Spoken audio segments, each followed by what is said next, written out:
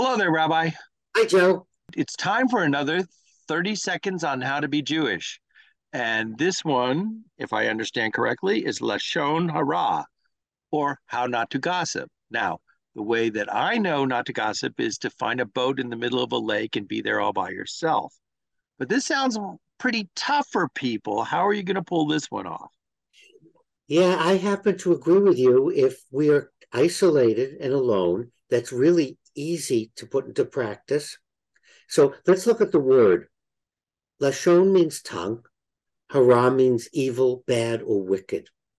So I'm asking you, don't use your tongue to hurt other people, to promote false statements, or to spread rumors.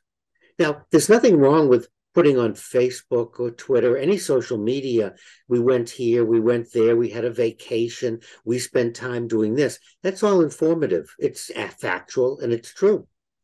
The danger is when we repeat something we heard, or we make something up, or we repeat something that's been proven not to be true. And then it's out there. The analogy that the rabbis use in the Talmud is that gossip is like firing an arrow. Once it goes from the bow, you can't control it, you can't stop it. Maybe you meant well, maybe you were saying something pointed, doesn't matter.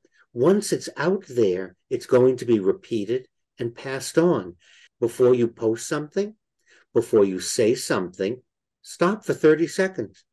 Say to yourself, am I spreading? Am I gossiping?